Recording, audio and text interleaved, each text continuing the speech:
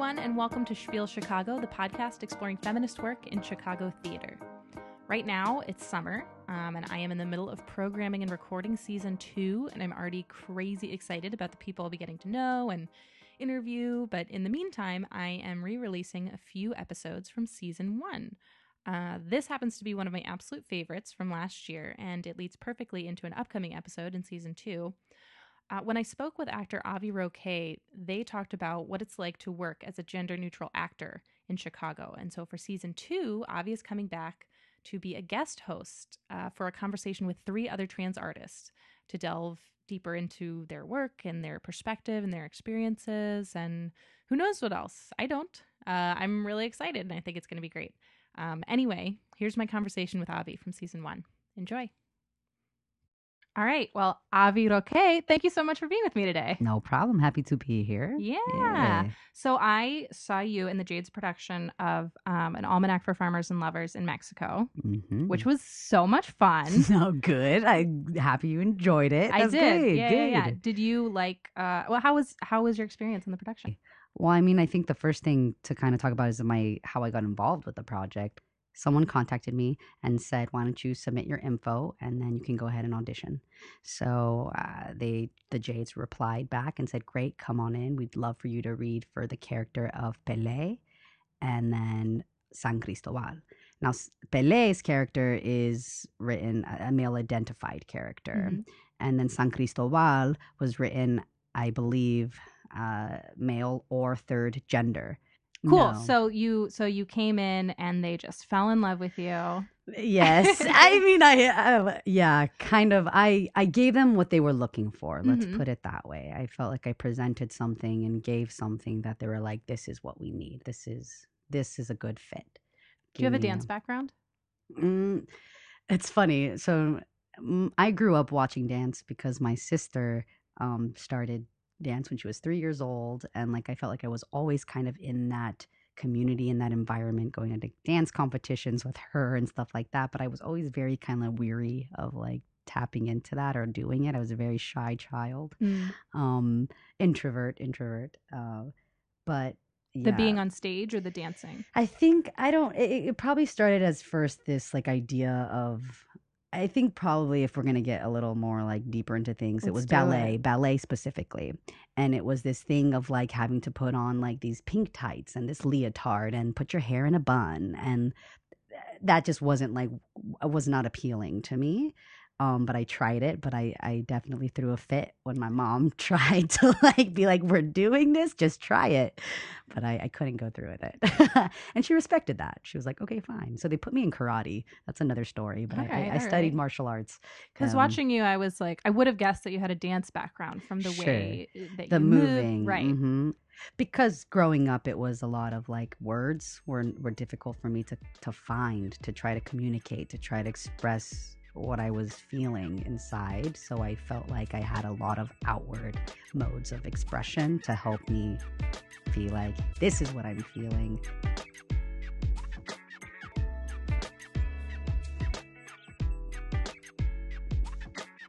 I feel like I've had quite the journey in general, just from being a youth and or a child and experiencing things dealing with sexuality.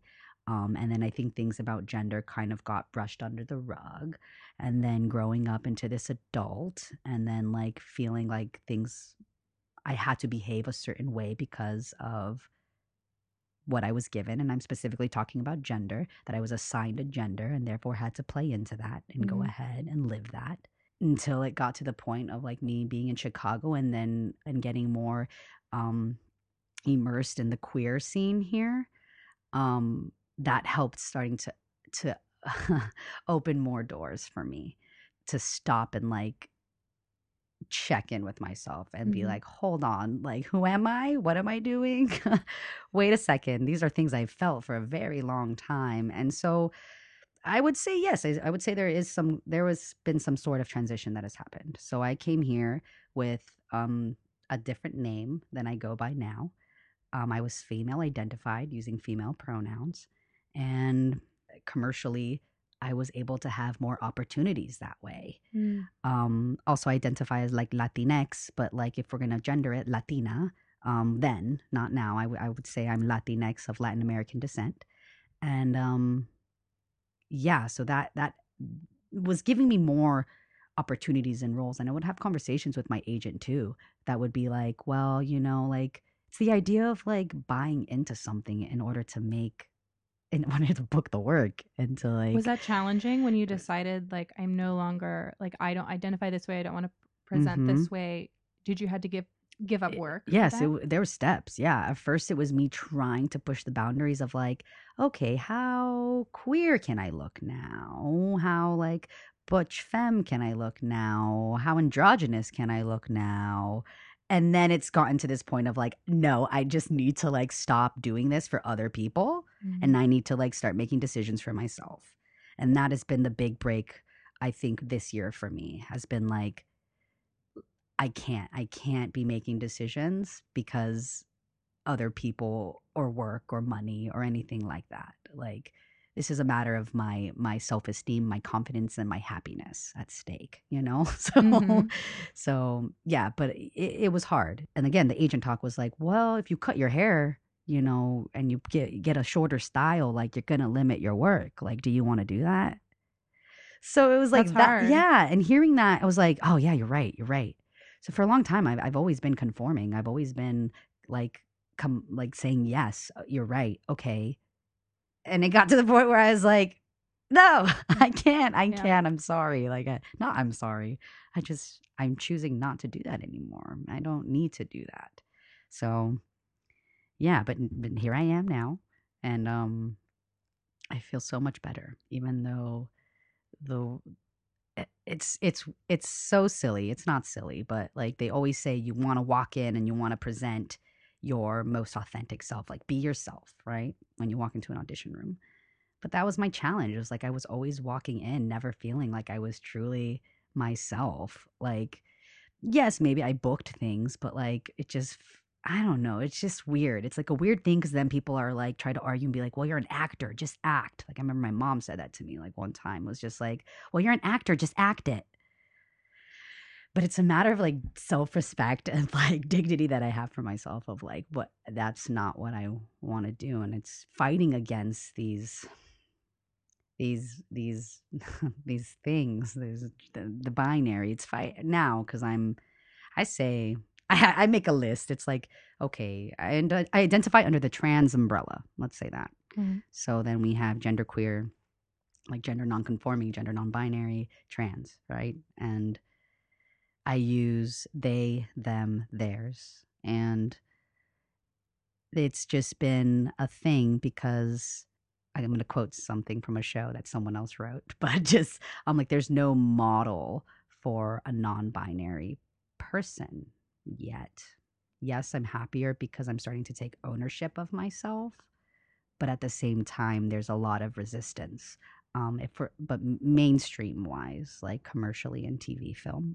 So you were saying that's how it's affected your commercial work. What have you found the impact Yes. to be on the more sort of experimental, theatrical, Mm-hmm. devised, like Mm-hmm. your career in that direction? I think people are starting to like be like, ah, yes, more open minded, more like willing to go ahead and like have this. I'm doing quotation mark diverse casting. Mm-hmm. This more open to like anybody, any identification.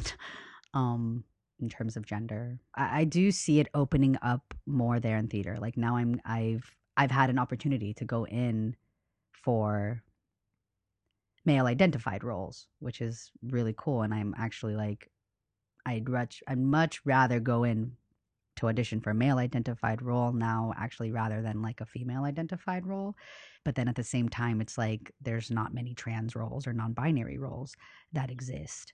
But I think they're starting to like again. It starts in the people starting to write these stories, but then we come to the point of like okay, but like who's writing these stories? Like we also have to look at that too, because I don't know. It's a big conversation. I think in general that's happening. I don't know regionally, but I know in Chicago there's been heavy conversations around like casting and like stories that we're telling, and like who's writing these stories, who's telling these stories, who's a part of the process of getting this story compiled, and then what bodies are we putting on stage to tell the story.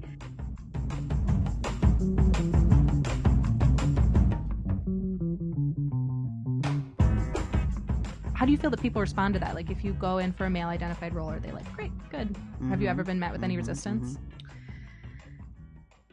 I mean, the actor brain in me when I don't get cast is probably like, oh, it's probably because of that, isn't it? You know, but I can't dwell on that, and you can't like think that that's a reason. But I don't know. It's hard because I don't know what people on that casting side are, what they're thinking, and if they have an idea of what something should look like and what something should be. But the fact that I'm there in the first place is a step, right? The fact that they're open to being like, yeah, come on in. You're trailblazing. You know? Yeah, I am. You said there's no model, but like you're becoming the model. You know, even if you don't think about it, like there are people that are watching you. There you go. That are like, oh, I could be like that. There you go. That's a big responsibility to be. I've used this word, like to be a pioneer, like the forefront of this movement, like essentially is what it is. But that's the thing, is like I also just want to like just be sometimes, and you may have heard this, but it can get exhausting with the constant, like the education, having to be the person that's like educating or setting the tone or speaking up or correcting, but at the same time it does feel like this responsibility too. At the same time, it's like I want to do it, and I want to do as much as I can and as much as I can give. And that's the thing, is just why self-care is very important. It's like I have to make sure that like I have something to give, like, which is why like if I'm not taking care of myself, then, and I'm trying to like give too much back, like it's just going to be like you have nothing in you to give because you're not taking care of yourself. But yeah, it's all, I'm definitely learning every day how to exist. Me too, bro.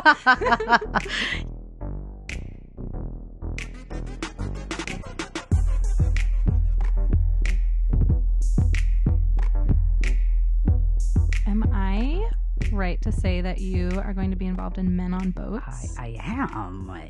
Are you so excited? First rehearsal is this Friday. Will Davis, I'm just so excited to work with him. Yeah. So, did you meet him? Oh yes, I've met him. I've met him a few times, and I've had some pretty awesome conversations with him. And I'm again very excited. And the cast itself is just the great energy. We had a read through already as a cast, and again, it was just. I always say this: the energy in the room is just fantastic. So.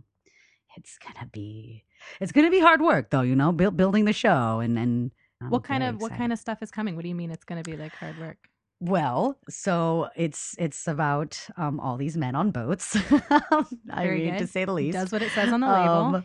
But it's very bare bones in terms of like creating some of these very like physical moments, so like how do we create that with our bodies, and how do we create that using other elements? How do we build the world, and there's lots of people in the cast, big cast, so there's different energies and personalities and ways of working. So it's just going to kind of be like hit the ground running. We're just got to be ready and prepared, open and willing. That sounds super exciting. Yeah.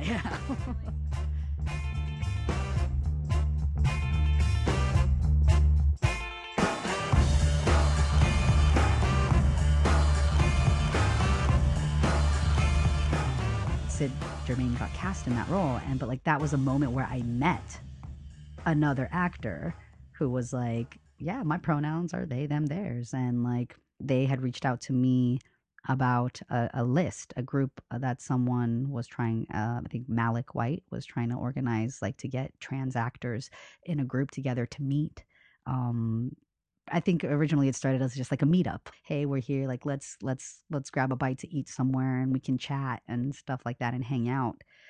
Yeah, I'm sure there's still more people I don't know. But it's nice to know that a community is forming in a community exists, which is why we start to have this debate or this argument or this hunger to be like, if you're gonna tell a trans story, make sure someone is present.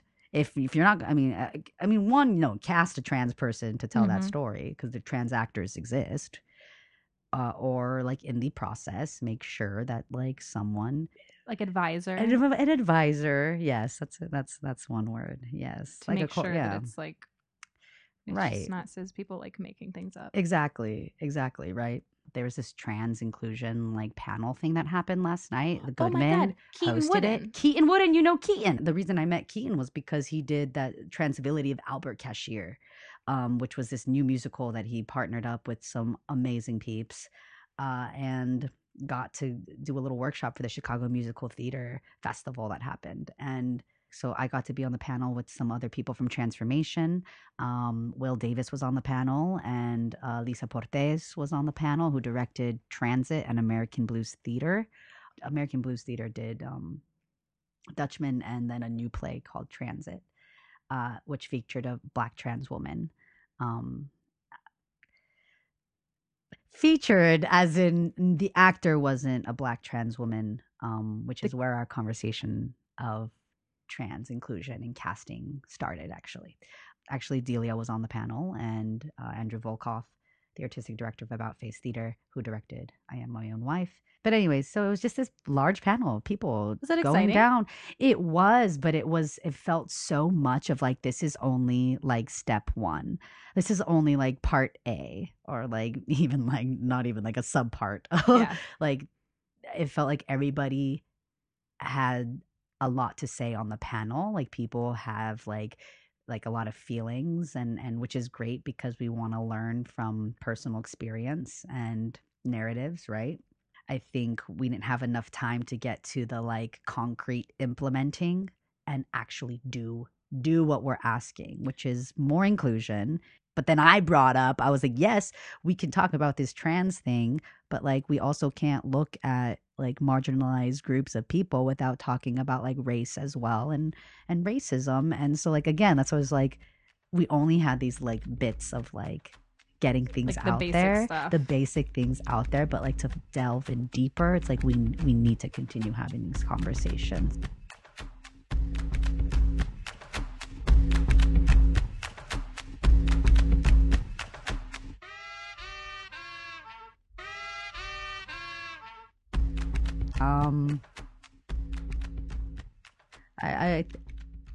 I'm probably gonna just speak from a personal place because it's where I'm at. I think for me, like I experience a lot of frustrations with getting misgendered, as I often get read as a female, so it's a she and miss and ma'am and lady. And at first it was like, I'm so angry and like I'll get very angry about it, but that's the tough thing of like, I'm trying to shift and change people's belief systems, but I can't get mad at someone for like believing in something that's, we've all been kind of taught. And you have the burden of being the person, right, which comes idea. With frustrations, absolutely. But what I'm trying to say is that like, I'm learning patience is important, even though yes, sometimes it's frustrating and hurtful. I just feel like there's just still so much more I want to say. It's just hard to like think about everything, but I'm asking you to like make a sound bite about a really complex right. Exactly. No, and that's difficult. And that's the other thing is like, this is the first time I think in my life, in my career, in my life, actually, no, in my life, that people are starting to want to talk to me. Does that make sense? Like people want to invite me in to learn about who I am. For so long, it's like I've always felt like kind of like an other and a failure, and like not being right. I think that word performing is a very true thing to me in my life, is that I felt like I've just been performing something for so long. Now when it's like I'm starting to like actually be myself, people are like, oh, hey, who are you? Hi. So I think being patient with yourself is a very important thing. Nailed I don't it. know. Got it. I don't know. That was perfect. This is awful. This is torture.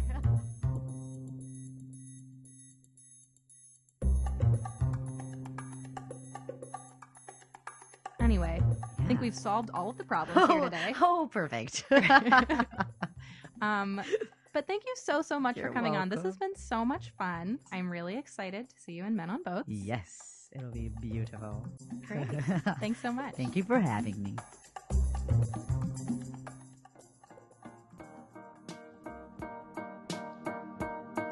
Thanks again to Avi for coming on and talking with me. If you liked what you heard and you want to hear more from Avi, you can check out our season 2 episode, which will be a trans panel with 3 other trans actors talking about their experiences in Chicago theater.